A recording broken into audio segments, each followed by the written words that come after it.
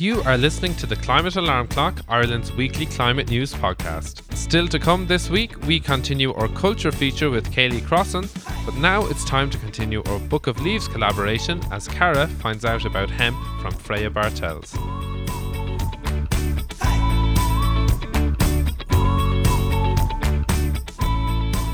Hello there. So this week I am going to share a suggestion from Freya Bartels. Freya is a member of the Hemp Cooperative Ireland and a hemp farmer herself.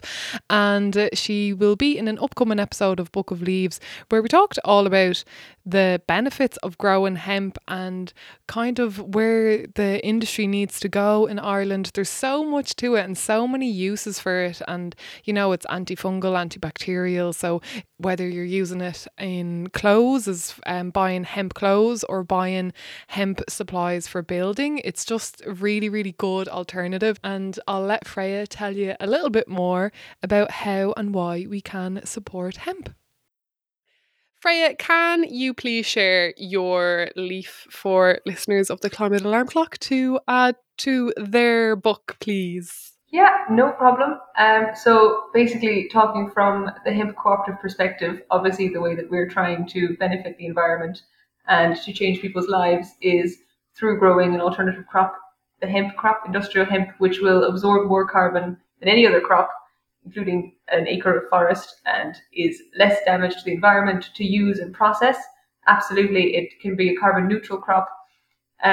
The use of hemp in buildings is a huge step forward for humanity. If we could manage to get green building to be the standard way of building, that their plastics are not used, it would be biocomposites or bioplastics that are used instead.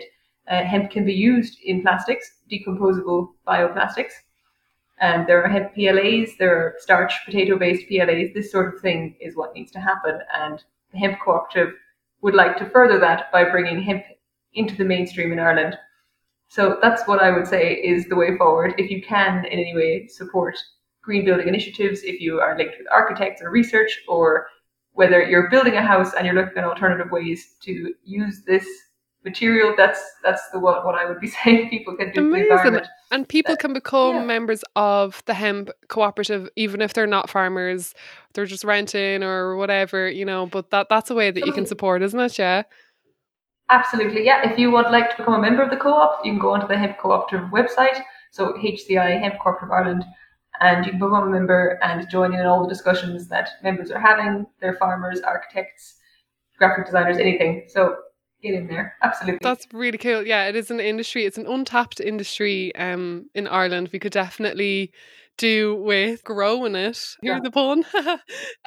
Growing the industry. And yeah, I think if people have options of buying, especially like Irish hemp products, I think they should do that as well. It just sounds like an absolute no-brainer from the benefit to the environment that it can have comparatively to other crops, and it takes in carbon, so that's pretty cool. And no pesticides are needed. Very cool. So good suggestion, Freya. Thank you so much. Happy days.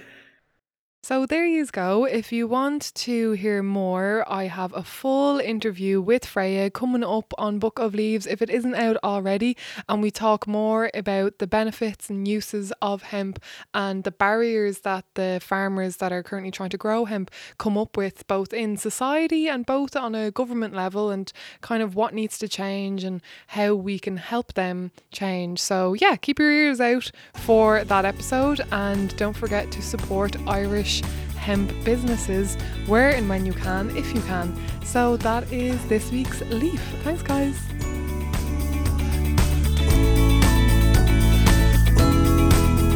Thank you, Ceara. That's it from me for this week, but stay tuned as Anna and Kaylee continue this season's culture feature.